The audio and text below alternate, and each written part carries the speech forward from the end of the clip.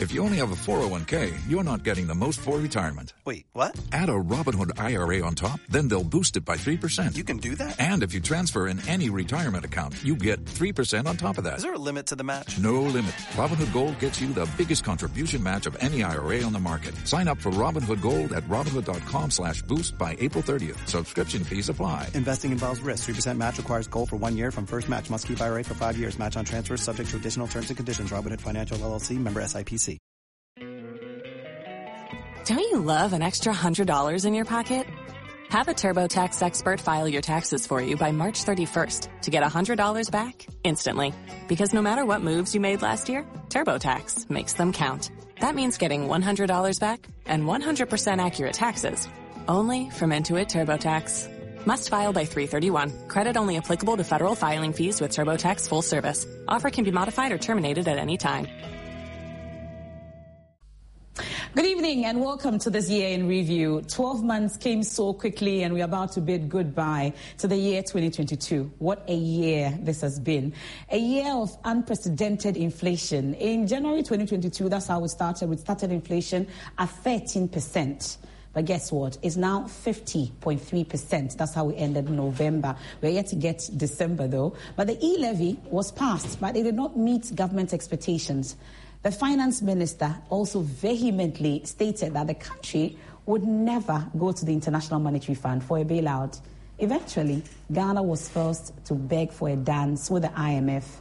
Also, the cedi became the worst performing currency in the world in October and later started gaining strength in December, and some say it was about the best performing currency as well. Now, fuel prices also galloped so fast that many of us could not cope. I don't know about you. Now, this created a cost of living crisis in Ghana. We had prices of goods and services skyrocketing, and the government's constant defense was, I'm sure you can sing the chorus, COVID, Russia and Ukraine war. That's the excuse that we were given. In an unprecedented move also, 85 majority MPs told the president to sack his finance minister, Ken Ofori-Atta. Well, the minority jumped on that and filed a vote of censure against the finance minister, which failed because the majority walked out when it mattered most. We qualified also for the World Cup this year, 2022, but we could not make it past the group stages. We could not exact our revenge against Uruguay, but they also crashed, and we saw the priceless, teary face of Luis Suarez. A very eventful year indeed amidst haircuts. Now, let me bring you 12 months in 12 minutes. Let's begin with the Apiati explosion after this break.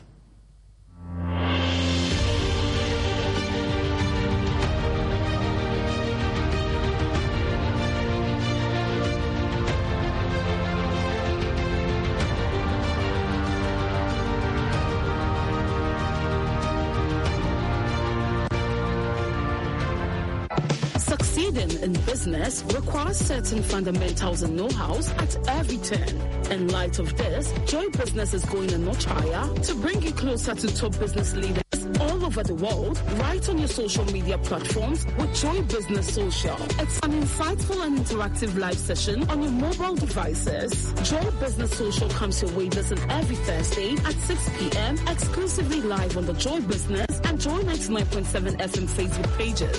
Follow our live updates and engage with us on Twitter via the hashtag Joy Business Social. You can also engage with us on LinkedIn at Joy Business Ghana. All your questions relating to business and the guest of the day will be tackled live and direct. Joy Business, empowering, prospering together.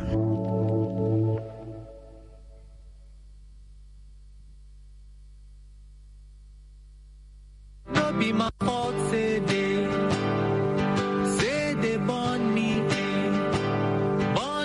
for Ghana. You are looking at children without desks. When I saw the story, honestly, initially, when I heard the story, I could not believe it. One needs to be very familiar with the ground. What is the situation? What are the needs? And so when you go to an area and they tell you that kids are lying on the floor and studying, you ought to go and see it for yourself. No be my fault, So we have over 7,000 children who don't have any furniture to sit on. So that is about half of the student population in the district. When we come and sit on the floor, our things will be dirty. The next day, when you go, you like to wash your things, but your parents will not agree for you to wash the things. All things are now critical. You don't have money to buy soap.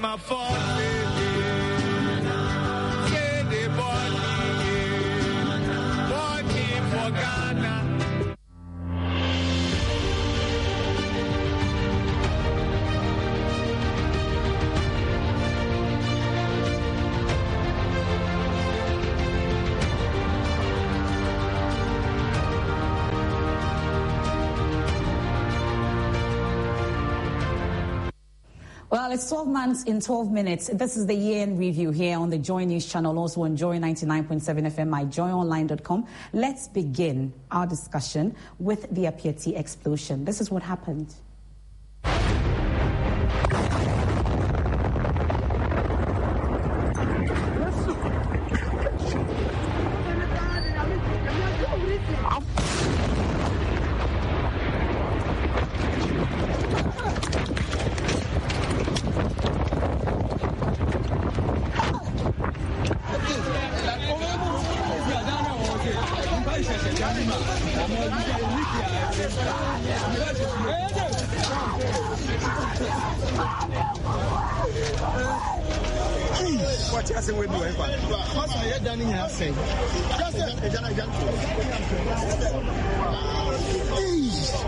Nobody is asking anyone to give what they don't have. Just the little they have, they can help share it with others. Serious.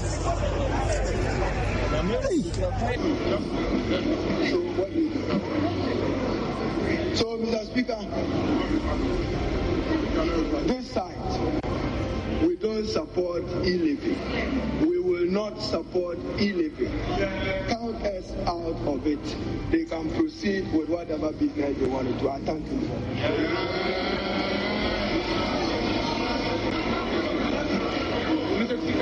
House members, the Electronic Transfer Levy Bill 2021, duly read the third time and passed. I'm happy that the House has finally found it possible to pass the e-levy bill. Definitely, I will return. As you know, my son has been unwell, and that is why I had to come here to the United States to, be the mother and the best mother that I could be. And I'm still here, making sure that all that is settled with my son and all the authorities and the school, and it's still ongoing. I've been a deputy leader of Ghana's parliament, and I know the rules, and I know that the Privileges Committee wants me to be in parliament, but as we speak, I don't know that I've been invited. I have to be served, and I'm not aware that any such thing has been given to me. I'm just hearing it from you. We are not going to the IMF. Whatever we do, we are not. The consequences are there. We are a proud nation. We have the resources. We have the capacity. Don't let anybody tell you. Like when Joshua, Caleb, and 10 others went to spy on the promised land. And only 2 of them came to say that we can do it. And the 10 went around the community murmuring, you can't, We are not people of short sight. Why don't you go to the IMF? Go to the IMF. We have shown that we have alternatives to building the economy of this country without resorting to conditionalities that will be imposed on this country. We will not go to the IMF today. We will not go to IMF tomorrow. And we are not going as long as the NPP remains in power. I want to assure you and assure the people of Ghana that we're going to negotiate a good deal with the IMF, a deal that will allow us to revive our economy and to continue continue the task of building an even stronger economy than we had before. Their criticism of my administration when we decided to go to the IMF, they said it's only lazy governments that go to the IMF. And I mean, the words they said in that past have come to haunt them. So one of the reasons why they're afraid to go to the IMF is that what they said in the past will follow them. Who said resign? Will you resign because of going to the IMF when you said you're not going to the IMF? That's not a very good question. You know, it's almost like telling a father to resign from his children because he's changed his mind. You know, there are times that decisions have to be made for the survival of a country. When you have a situation like this woman who was, I'm not still sure whether she was in fact deported or whether she fled the country the first time and has now come back, but whatever. There still seems to be some uncertainty about it. But whichever way it is, she has become the sort of nickname for all that the Galamsey represents. And unfortunately, also for the involvement of Chinese nationals in Ghana in this particular illicit trade. It's not everybody that is aware of it. So you need to educate us so that everybody will know that it's not everybody that knows it. So definitely you have to educate us, but you don't come and stand here and then be throwing your hands about. Knowing already that this percentage of people haven't completed their registration, you should be ready for this kind of how should I say it, weight from the public. So when you come here and they tell you that the system is down, I mean, so are they going to extend their working hours, or they are going to close exactly at the time they usually close? All these things is going to go against the customers. So I think they should have made plans for this. Upon consultation with the industry and in view of the challenges enumerated above, I have very reluctantly decided to grant a final conditional extension. The program will, and I'm choosing my words carefully, the program will be extended to 30th September to end on the anniversary of its commencement. That will give us 1 full year of SIM registration. Happy is not happy this morning. You can clearly hear from her voice frustration, distress. All she's saying is that she supports the call by Guta for the shops to be closed. I asked her whether she wasn't concerned about it affecting her daily bread, and she said her money matters are even not too good anyway, so what's there to lose? She says that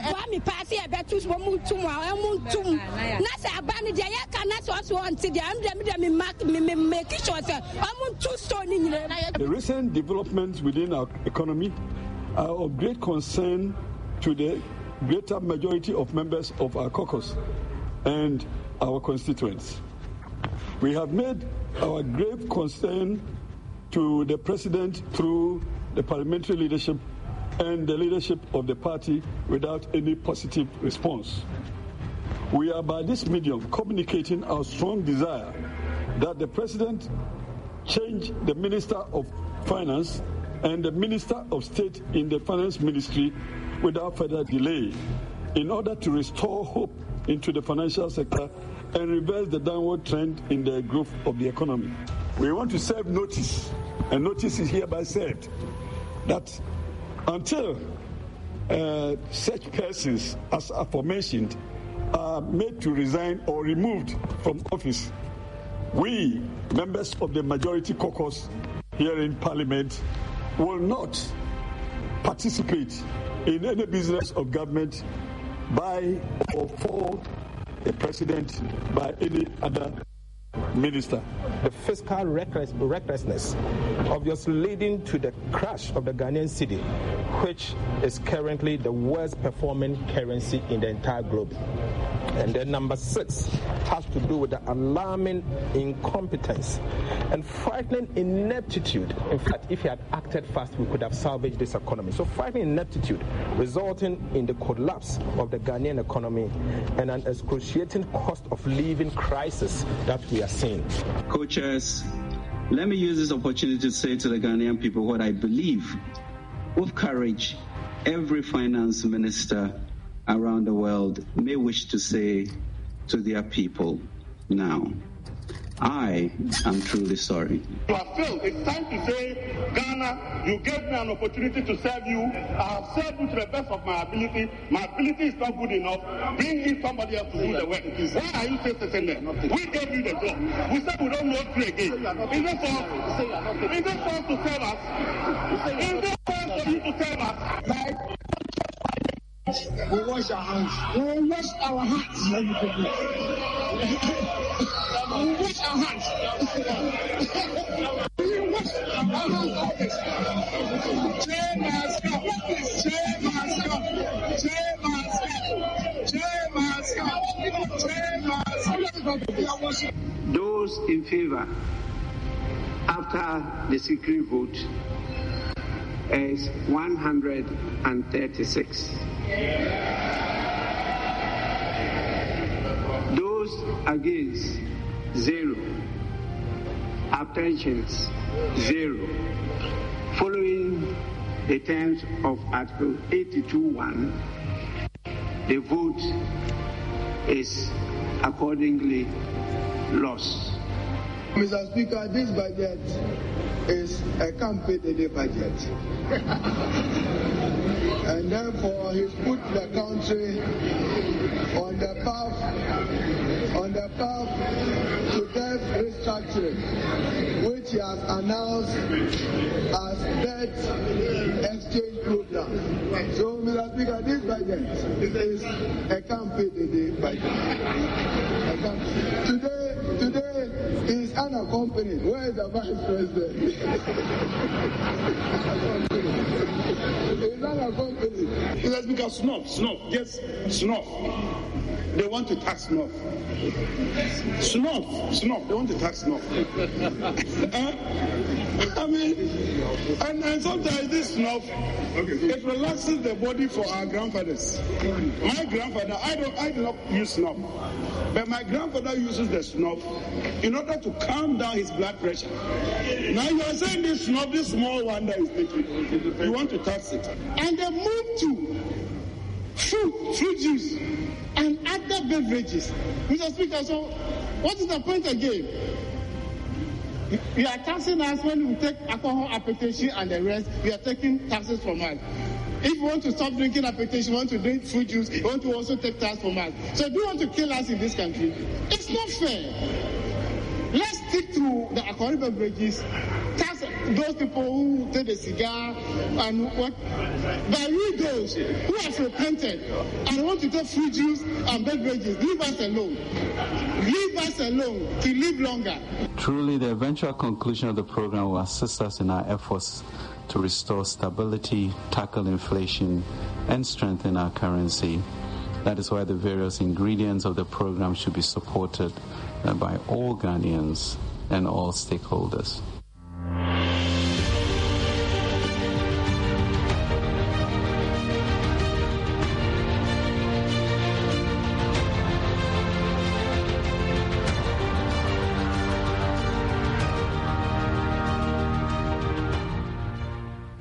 So that was 12 months in 12 minutes. We started off all the way from the e-levy discussion back in Parliament to the PRT. Then now we are the debt exchange program. We've seen the censure amongst others. We'll be talking about all that and more here. But remember that at the end of the program, we'll be asking you who your news personality of the year is. Also, the soundbite of the year. We'll take a look at it. And what's the presidential gaffe of the year? And also, there have been many. Has the minority served the people well? I've assembled very great minds for this program. They've been talking about these news stories the whole year without break, so you don't have to go anywhere. We'll to start the discussion shortly here. My colleague, Shamima Muslim, will be joining us via Zoom shortly. But in the studios, I'm so happy to be sitting with them this evening. Kojo Yankson, the morning man, has become the evening man today, and he's the host of the Super Morning Show on Joy 99.7 FM. Evans Mensah, no stranger to the evenings here on the Joy News Channel, host of PM Express, and also my my partner on radio for News Night. What did you say? Partner in crime. Partner in crime, yes, all the way. Bonnie and Clyde. So Evans Mensah and Kojo Yankson and Alliance for Women in Media Africa convener Shamima Muslim will be joining us as well. She's on Zoom. Hello, Shamima. Good evening. You can unmute so we can hear you. Good evening, MFA. Good to see you. Season's greetings. Can you hear me? Yes, I'm actually unmuted. Yes, we can hear you now. Same to you. Okay. Same to you, MFA. Well, gentlemen, good evening. Good evening. Good evening. I hope you're doing well. I'm doing okay. How has it been? How has 2022 been? 2022. Dramatic. It's been dramatic. I mean, nobody could have predicted the end from the beginning. It's not one of those years. I suppose there are a lot of takeaways, right? Lots of lessons learned, especially for us in the media. You know, and some of the stories that have come our way and the ways we've had to deal with them and the curveballs that have been thrown at us. It's just been an education for us. But for the people of Ghana who get their information through us, I just wonder, you know, what they think happened this year. What on earth went on in 2022? Yeah, I mean, this year, they say as a journalist, you live on the bad news. Bad news is good news. I mean, forgive me if I say that, but as a journalist, that's what we live on. And if you go to journalism school, the first thing they tell you is when a dog bites a man, that's not news. No news. When a man bites a dog, it's news. And this year has been full of bad news. So it's very, very, very healthy, good news year in terms of that. One bad news after the other. Unfortunately, the nature of the bad news has, the implications and the impact has been seismic. It's really been a tsunami. If you take out Apiati, its impact was felt. And it's interesting, right? Apiati was the typical textbook ground zero, where it exploded, it affects a particular community, and it's restricted. And then we have the nuclear explosion of the economic disaster. Now you're getting into your topics. I'll get into it. I'm just talking about the fact that if you look at it, really, this year has been very explosive in terms of the news. And there was a time. Did you get any haircuts? Did I? Get haircuts? Oh, yeah. Okay, well, let me get to everybody did. Shamima, how has 2022 been in summary for you? Well, I think that it's been a year of crescendos upon crescendos, and if we gathered all the apples in the world to bake the biggest apple pie, beg your pardon, it still won't be enough for the many people who would have to share that apple pie around. So I think that it's been a year of great lessons to Oh dear. Okay, we'll work on Shamima's connection, but it appears that you're all in tune in terms of how the year 2022 has been. So it takes me then fast into getting your top picks so that we can start the discussion proper. Because I know you're itching to talk about the things that happened in 2022 and the main issues. I've penciled a lot of them down, but I want to get your top, maybe let's do top 3 or top 5 if you have it. Let's go into it. Since Evans started, let's go through it. So my top 3. I've seen Apiati already. My top 3, Apiati is actually not in my top 3. All right. My top 3 will be decision to go to the IMF, that U-turn. The U-turn. The U-turn. The second one, closely linked to that, will be Ken Ofori-Atta's outmaneuvering of both the rebel NPP MPs and the NDC. You mean how he survived it? Yeah, he survived both. He survived both sides of the House, which is unprecedented in itself. And it says a lot about the man. He is possibly the most talked about individual. If you put in the search Ken Ofori-Atta in terms of Ghana, you probably will see that he's probably most searched, most written about individual. And I think the consensus that built around his removal was so unanimous, both within the MPP, in Parliament. James Abogsu's comments that said that there was consensus when it met was one that and the third would never happen again. And then the third will be Sir John's will debacle. Was a major one as well for me. If you want me to add 2 bonuses, 2 bonuses to it. two bonus, for head of the political desk, the outcome of the NDC MPP internal leadership elections, major surprises. You hosted the former General Secretary last week. It was a major surprise that he lost to JFK. I mean, because of the who he lost to was a big deal. And then you have the NDC one also throwing up a major surprise in Equity emerging winner when many thought it was either it was a Free Accra or Tokono who had been. And then, of course, you know, the big fight between, you know, the Ofosu Ampofo and Joseph Sulu. So that will be my fourth. And then the final, obviously, will be between the E-Levy and Aisha one. I think I'll go for the. Please go for Galamsey. I think I'll go for the E-Levy. You go for the E-Levy? I'll go for the E-Levy. Okay. I will explain why when we come to it. I'll add the Galamsey to it for you, but it's fine. Kojo, let's take your top 3 or 5. Top 3. I'll do top 3. And they are represented as the 3 W's. So the first W stands for Wontumi.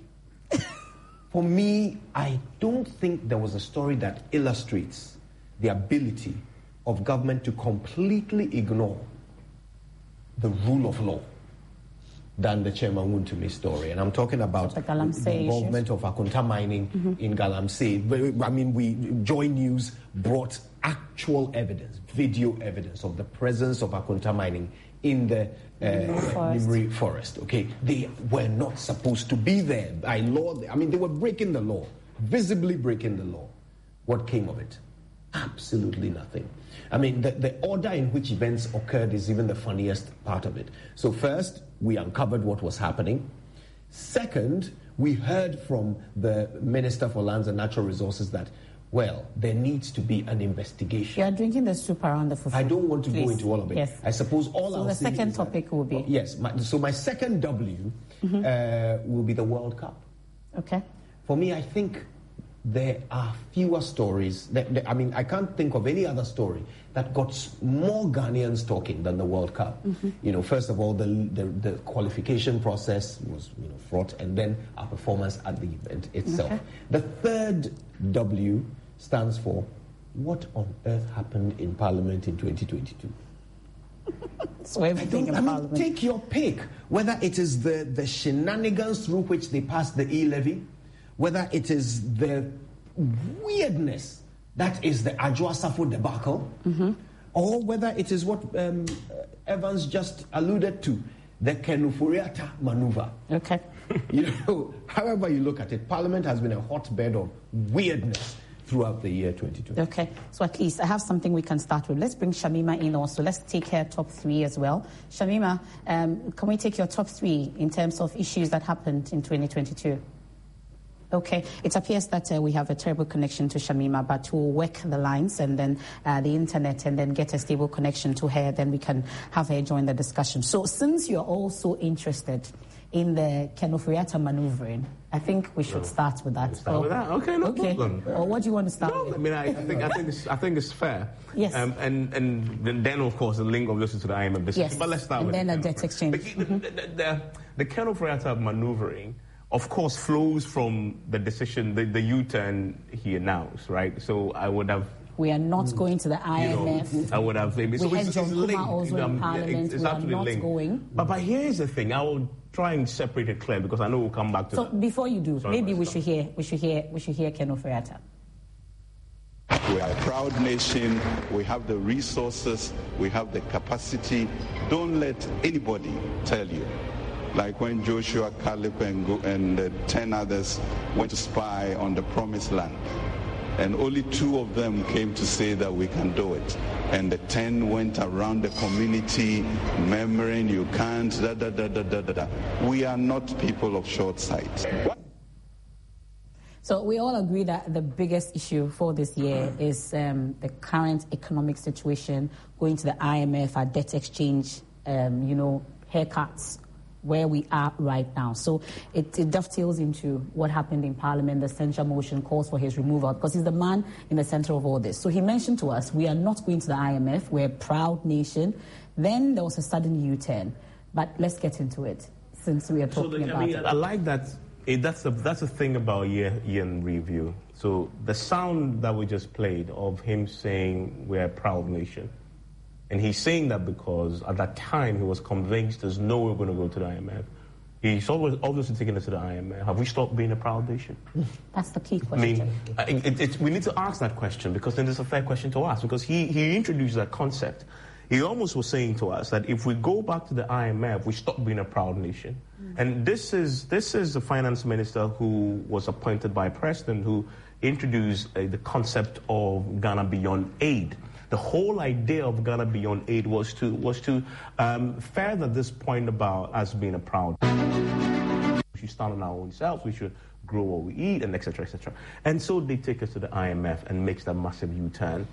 I argue that in the history of Ghanaian politics, I possibly would dare go back to just at the independence today, there hasn't been any U-turn as big as the U-turn to go to the IMF. And let's put this in context.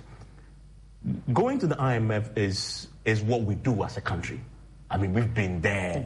You know, we just go to the IMF. It's a thing we do. Almost every 5 we go to the IMF. So it is not a big deal to go to the IMF in Ghana, because it's a thing. IMF runs the economy. When they run this economy, we run it well.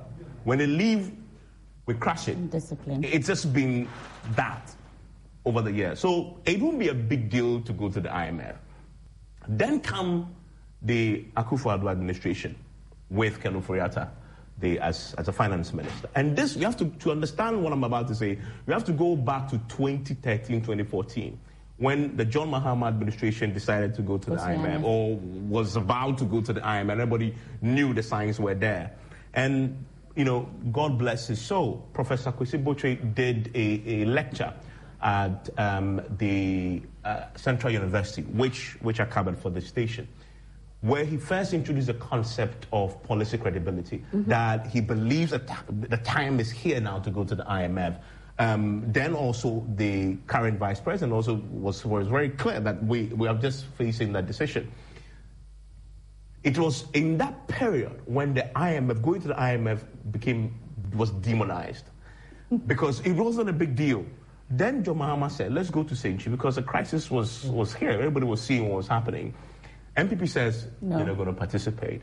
And the NDC was vilified quite extremely, and then they go to the IMF, and like, this is you failed, you know, etc., etc. And if you listen to what happened even now when they went, people like Kennedy Japan, who was making the point, he made a point then that any government that goes to the IMF is a failed government, and he insisted that if we go to the IMF, our government had failed, right? They demonized the decision to go. Let me put everything in context, and then we can hear John Mahama back then when this IMF issues. Oh, why not? That's fantastic. Administration, when we decided to go to the IMF, they said it's only lazy governments that go to the IMF. And I mean, the words they said in that past have come to haunt them. So one of the reasons why they're afraid to go to the IMF is that what they said in the past will follow them. Okay. So that's the point I was making. So they demonized it to the point where it became such a big deal now. A place we've been to for 15 times before. That was the time before we were going. It was such a non-issue. And then they go to the IMF. And then they win elections. When they win election, remember what they said when they win election? When we win election, we'll get out of the IMF. They come, the reality was they couldn't immediately get out of the IMF. So they extended for a year, and then they said they went to the IMF. When they came out of the IMF, it was a big celebration. Yes. Never again. Never again are we going to go to, this is the final time we're going to the IMF, etc., etc. So that you understand why Ken was insisting, and the president was insisting, we won't go to the IMF, even when we knew approaching after COVID, that the economy was struggling and almost on its knees and going, because what they've done to the opposition party, vilified it, tore it to shreds for going to the IMF, which John Mahama just articulated. How dare us now then do the same thing John Mahama did? And then you hear Ken Japan say, if we do go to the IMF, then we have failed. That's it for him. So that's why going to the IMF was a big deal. It wasn't a big deal. But for this government then to decide after a cabinet meeting that, listen, we have to go to the IMF. Goodness me. I remember the day when I saw the statement. And remember the way they announced it. It was a small statement, like a few lines. that was just dropped. Nobody was speaking to. I remember that day calling everybody in government. And nobody was willing. Nobody. And I spoke to a very senior person in government that day. Said, Charlie, I beg this one. And this is a very senior person in government who says, I beg you, call the finance minister. Because nobody, I don't want to talk to it. And for days, such a big decision, it was only a press statement that was circulating. Anybody remember that? Mm-hmm. It took Gabi Asaroche Dako on News File, anybody remember that? Yeah. To be the first, and he wasn't even government, an affiliate of the government, or very close to government. To first go on national television to defend the decision, and then the floodgates opened, and then Kojo Nkrumah and others also started talking about. It tells you that. I remember that day when I saw it, and I was making a call for Top Story. Everybody I called said, "No way, I'm not going to talk." It's not because it was obvious. In fact, one senior minister, cabinet minister, told me that, "Listen, as for this, I will not put my name on it. If you want, call Ken Ofori-Atta." Right? That was the first day I realized that he was called Kuntum Kununku. Because I said, I didn't know, because I know Ken Ofori-Atta. Mm-hmm. Then so this minister then mentions that Kuntum. I'm like, who is Kuntum? Call Kuntum. So when I got off and I asked my colleague, I said, that's part of his name. So everybody left it for him to deal with. And then I heard Gabi, and Gabi did a fantastic job. It was stuck on News File with Samson. Yes. But he put up a brave face and defended it. And then everybody else started talking about it. The reason why it's a big story for me was that U-turn, for the government to eat such a giant, humble pie. If you know the president, this is something he would have rather die than do it, right? But he did it because it was obvious, that decision, you can't do anything about it. But here's the thing, they went too late. And because they went too late, the effects, exactly, the impact of this on the lives of every single Ghanaian, for me, the reason why this is the biggest story of But was it not also because they were hoping that e-levy would come to the rescue? Because this particular statement that Ken Ofori-Atta made was at one of the town hall meetings when he was talking about the e-levy, trying to make people understand and buy into the e-levy, because they blame the minority for making the e-levy fail, for which reason they have to go back to the IMF. So it appears that government meant well at some point. Is it not the case? I mean, meant well? I doubt, because you see... Because we wanted to, bring in homegrown policies. The mainstay of any proper functioning economy is your ability to predict and make forecasts, right? That's what economists, that's what the technical guys at Bank of Ghana and that's what they do, is to forecast. That's why everything, the GDP is forecast. They tell you what GDP what you end the year with, so you can't tell me that a year ago you could not have because a lot of people foretold this. The Professor Buckwings of this world of last year were telling us that we are heading for a crash. And everybody kept on saying, look, even at January, people were saying, go to the IMF, right? Yeah. Everybody kept on saying, So when I say mean well, the only thing that kept them from making the decision was politics. Okay. It was politics, pure politics, and not policy. Because the policy was clear that go to the IMF. But the politics of having demonized your opponent for doing so, having demonized the IMF as an entity, that this is, when you go to the IMF, you stop being a proud nation. So because of that, they decided not to go. And the result is what we are seeing. So that if you listen to their own analysis of the debt assessment analysis, it's going to take us at least 15 years to get out of this. If they had gone a year ago, it wouldn't have been this bad, right? So they've created a bigger mess because of politics and not because of the policy. And that for me is what the biggest lesson, both for this government and for the NDC, because both of them will interchange government every now and then, is if you allow politics to run a government, you'll find a crisis such as we have in the biggest crisis of our generation. We'll talk about the man, Kuntum Kununku Ken Ofori-Atta, shortly. But the economy, maybe we'll add to it, because it's not your top pick, but at least I think listening to Evans, you realize and Evans really laid out the order in which things happen so nicely. But you realize something. I like to sit back and think of what things mean. Okay, so when all this started unfolding, from November last year, when Ken Ofori-Atta read the 2022 budget and announced that there was going to be an e-levy and all the debate began, from that point, I started to ask myself, what do these things mean? Now, think about it this way. We went to the IMF because we couldn't pay our bills. That's it, in simple terms. We couldn't pay our bills. So, when did we realize that we can't pay our bills? When did the finance minister, the manager of our economy, and his deputy, when did they discover that we can't pay our bills? Because as recently as April or whenever it is that he said we're a proud people, he said we're not going to the IMF. So back then, what is it that he thought we would use to pay our bills? I submit that there is no way, if even people sitting on Legon campus could tell you that we are going to default if we don't go to the IMF, then the finance minister knew. He knew. He knew from as far back as last year. Because guess what? The rating agencies have been downgrading us steadily since then. And while they were downgrading, we were borrowing. So, I mean, what did we expect? And we're debunking some of the downgrades. Absolutely. So the point I'm trying to make is that at the time, the finance minister was speaking into the microphone and telling Ghanaians that we are not going to the IMF. He knew that we had to go to the IMF. Okay. So you ask yourself, what made him say the opposite? Was he deceiving us? Or it was the politics that Evans was talking about? What did he even hope to gain? Because it only made the situation worse. He wasn't saying it in response to a question. Nobody asked him a question. He was giving his own, delivering his own address, and he decided to say it. Why? So for me, who is interested in what things mean? I'm wondering what he thought he was doing, what he thought he would gain. Then his deputy went to Parliament, a house of record, and went to say the same thing, even more emphatically.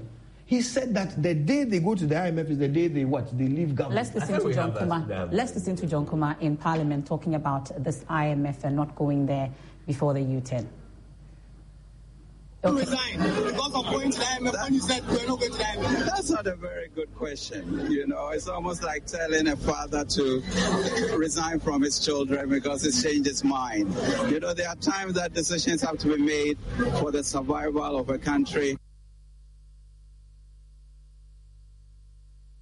I'll bring you John Kumah in Parliament, but you know, this is Ken Ofori-Atta telling my colleague Kweku Asante at the NPP's Congress that we are, yes, that was after they decided that, you know, there was one he can't leave his children. There was a press conference where a Reuters news agency guy asked him a question, why are you not going to the IMF? He told the guy into, I remember that day, he told the guy that, why are you guys so fascinated and fixated about going to the IMF and pushing into the IMF? And as a result, after these children, you had a take. I know there was Ghana Connect on this, all that thing came up on the Ghana Connect, I remember so well. But you had a take, it was one of your messages on the Morning Man on Ken Ofori-Atta describing us as his children, amongst others. I think I have that. Let's listen to it.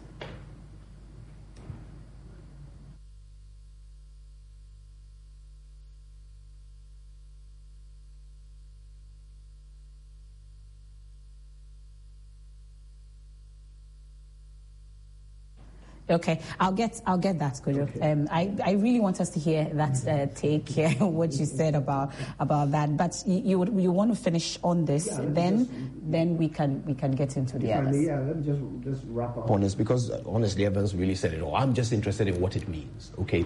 Because for me, there are two alternatives, two possibilities here.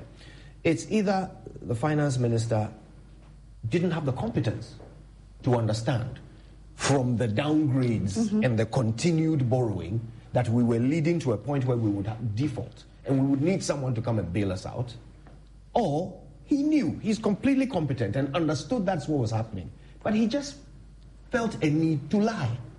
So it's one or the other. He's either dishonest or incompetent. What a choice to have to make between who your finance minister is. But neither of those options was enough for him to lose his job. which is, I'm sure we'll discuss when we get to the shenanigans of Parliament. Okay. Well, I think Shamima is now on phone. I'm dying to hear her picks as well. Shamima, we've been talking about the economy, but let's see what your top 3 picks are. Then I can take your thoughts also on the economy. Then we can get into your tops as well. Hello, Shamima. Hello, yes, I can hear you now, Shamima. Oh, okay. Good evening to everybody. Kojo, Evans, it's been a while. Hi, Shamima. And yes, the best of the seasons to all of you. So, Kojo and Evans, you've taken the wind out of my sails. So, Evans, next time, start with me first. Yes, I will. The next round, I'll start with you. But you have the biggest issues for 2022, maybe 3 of them. Let me line them up. Of course, the economy and all the matters arising is definitely one of them. My second major issue, again, as the woman activist that I am, would be the issues with the gender ministry and what key lessons you can take from the entire debacle.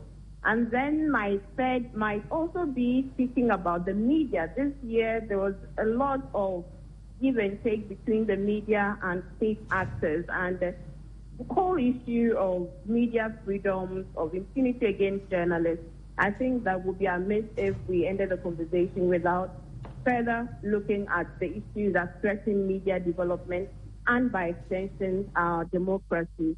And then perhaps speak about the importance of media and information literacy for even the media itself and for the citizens and also for state actors. So those will be my 3 main issues. So jumping straight into the conversation about the economy and the issues around the finance minister, I think that when this matter of a cat with 9 lives came up, they might have been thinking about someone in the person of the finance minister. He really does seem to have 9 lives. He survived storms that many might not, be able to survive. But my take on the series of events and the U-turn leads me to a conclusion, also because of the persona of the finance minister, that this government or the managers of the government, especially with the economy, were very high on faith and low on pragmatic competency. Kojo alluded to the fact that the e-levy, as at first quarter of this year, had already shown indication that it wasn't the avenue to raise the needed domestic revenue. So the bills were piling up, the loan payments were coming up, the debtors were, knocking on our doors, and it would be very difficult to be convinced that the managers of the economy could not postulate that we're heading towards crisis.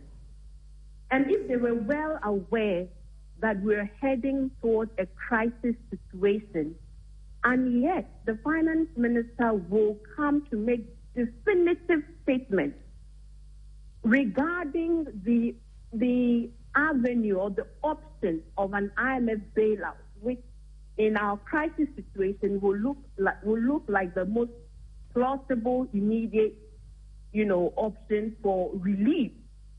If in the lead up to all of this, the finance minister can still make that statement, I mean, I'm befuddled. I'm left wondering, was the finance minister expecting a miracle?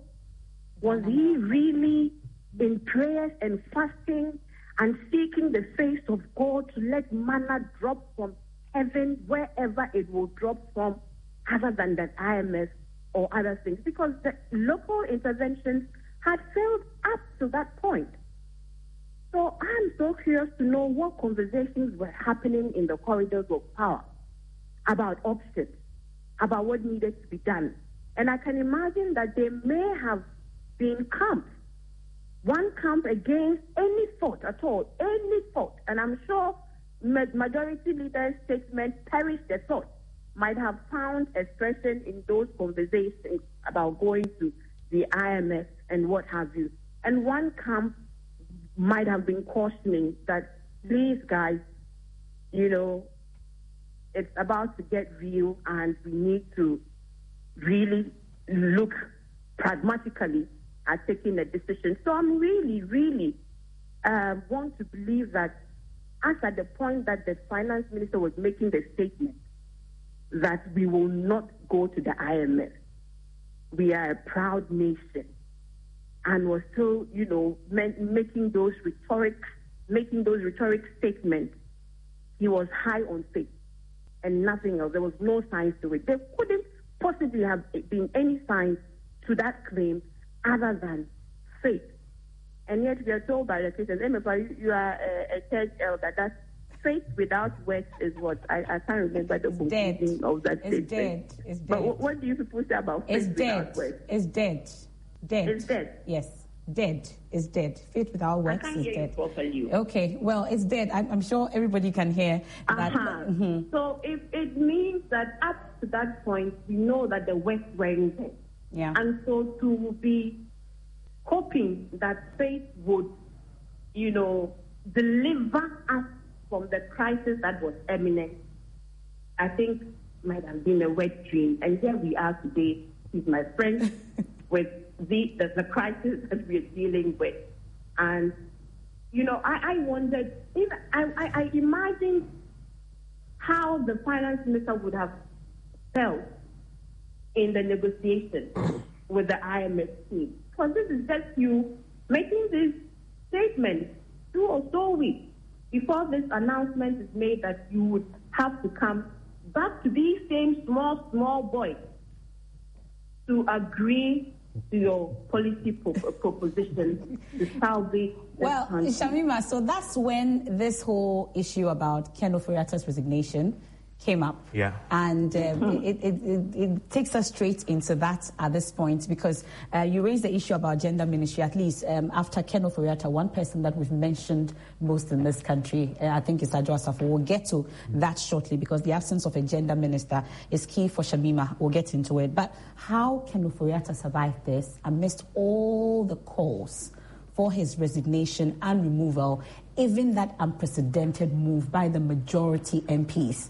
85 of them, then 96 of them. We heard the majority leader saying it's a consensus amongst others, and still nothing happened. I heard John Boydo on Sunday mention that the president would live up to the expectation, but we don't know if we will see a removal before the end of the year. Today is the 30th, tomorrow is 31st, we don't know. But we have a staff level agreement. At least the negotiations that you spoke to the Subing MP, amongst others, about, was that after the budget and then also a staff level agreement, or is it the entire IMF deal, we'll see the removal or not of Ken Ofori-Atta. But really, you mentioned it. How did he survive this? What really is it about Ken Ofori-Atta that he's still the finance minister? Ken Ofori-Atta only survived this because the president didn't want him to go. Okay. This is, yes, it's Ken, but this is more President Akufo-Addo than anything else.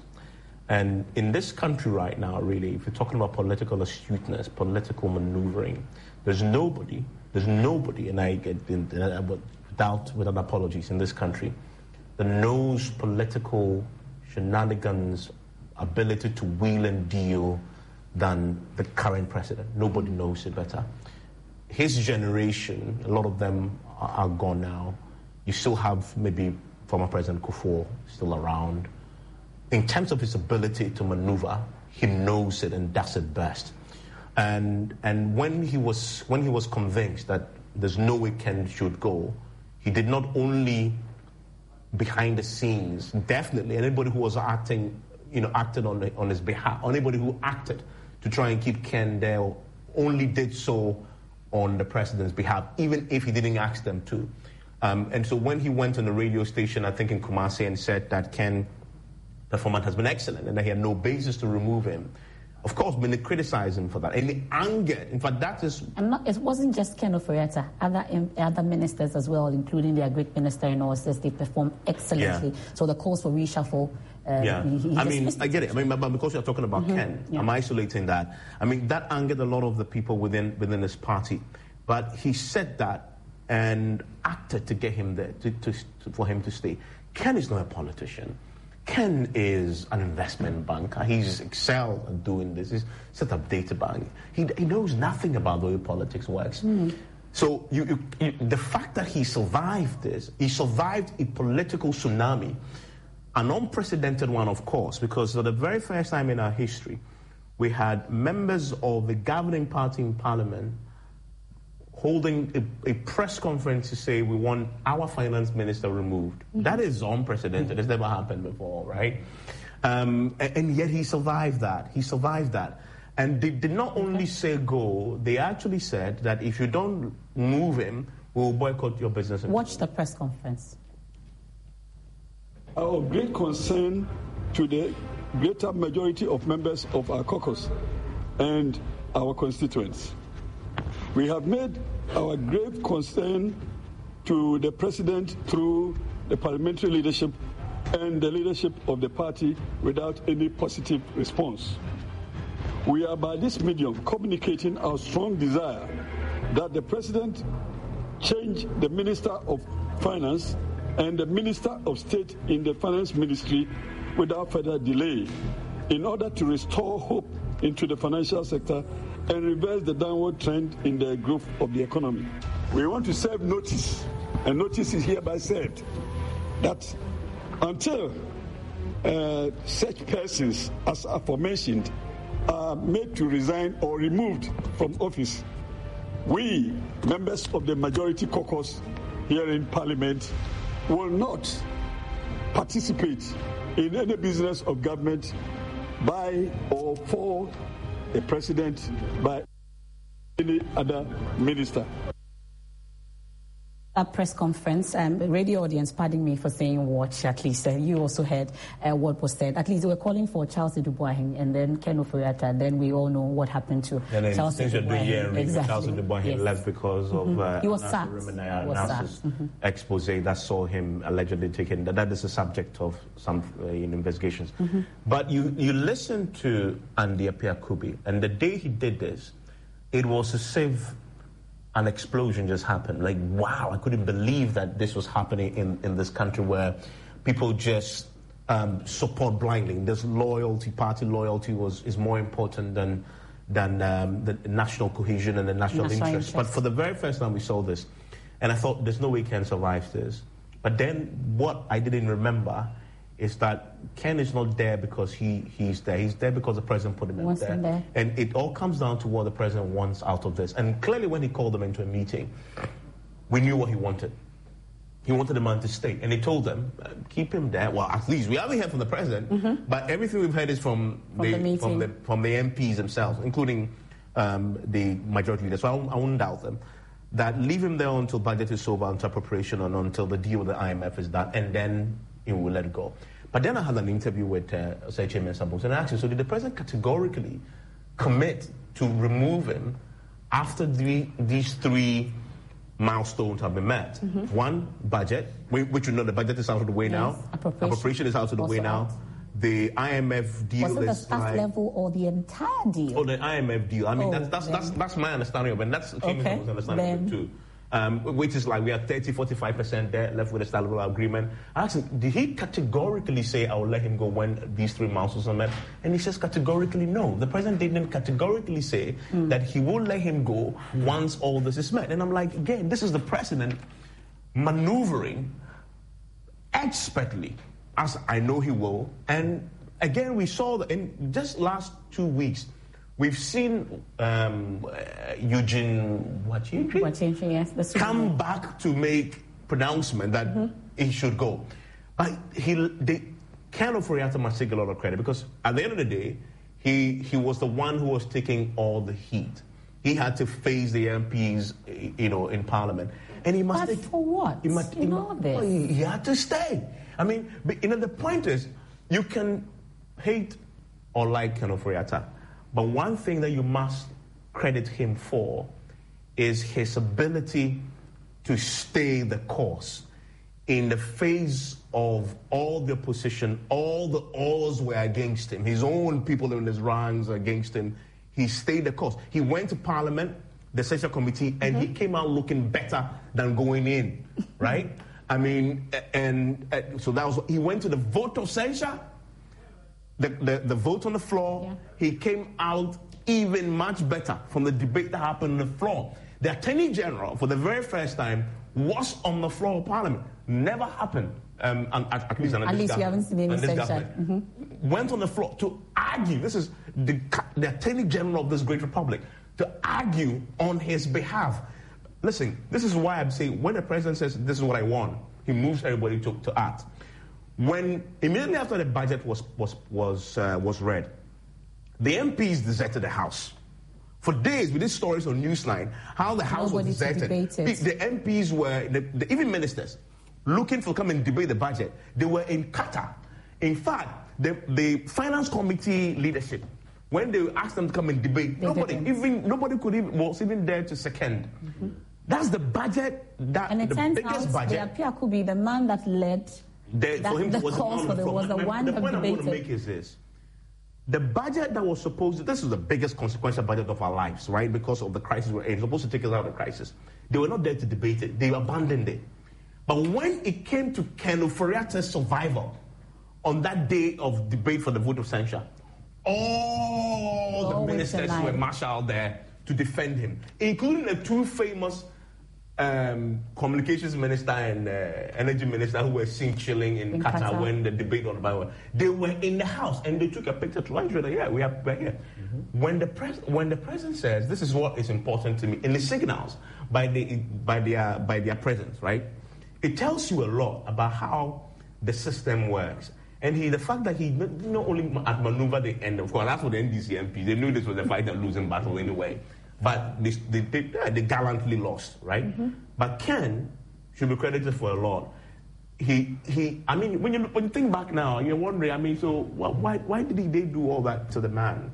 And because he's still standing, you're wondering, should they still pursue? And I really doubt going into 2023, and that's a part of the thing we're doing review, going into 2023, whether indeed he will leave. That's the question I was going to put to I believe on this is what I predict will happen.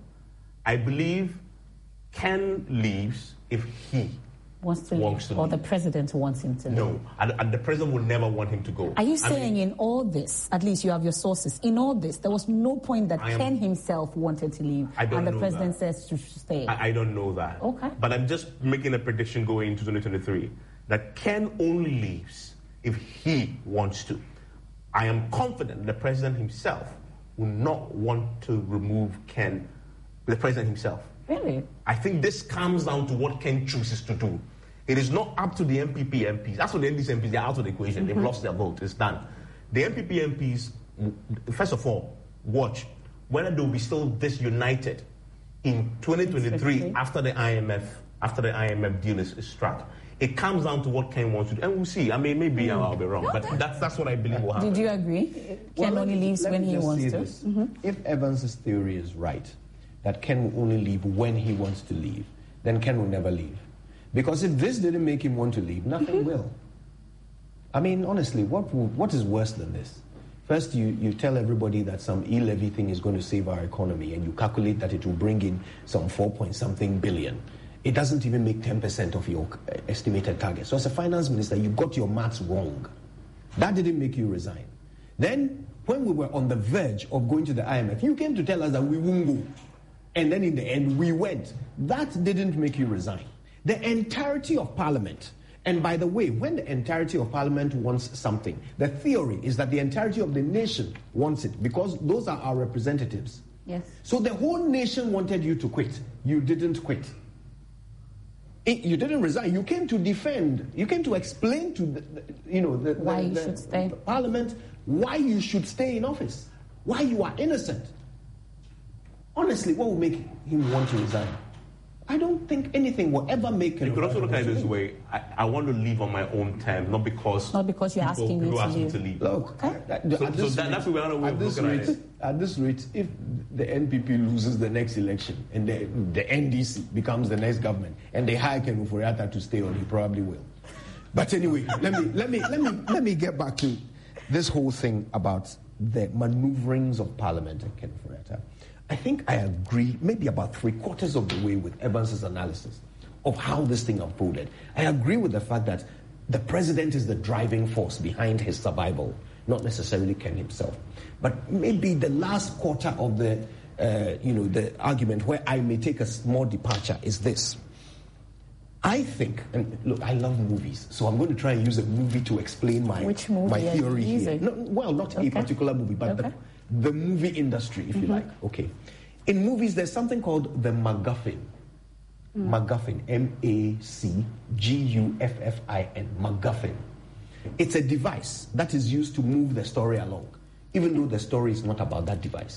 Okay. So, for example, if you watch the Titanic, the title of the movie is Titanic. It's set on a big ship, but the movie is not about the ship.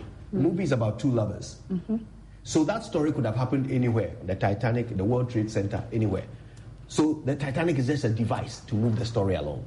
Or maybe you watch Indiana Jones and the Last Crusade, and they are all running around looking for the Holy Grail. It's a cup. The story, is every character is pursuing this cup. But the movie is about the characters, not the cup. So I think Ken Ofori-Atta is the MacGuffin in this storyline. So, like Evan says, he has no constituency. What will be the title of this movie? I'm interested. maybe Evans will help with that. Parts 1 and 2. Okay.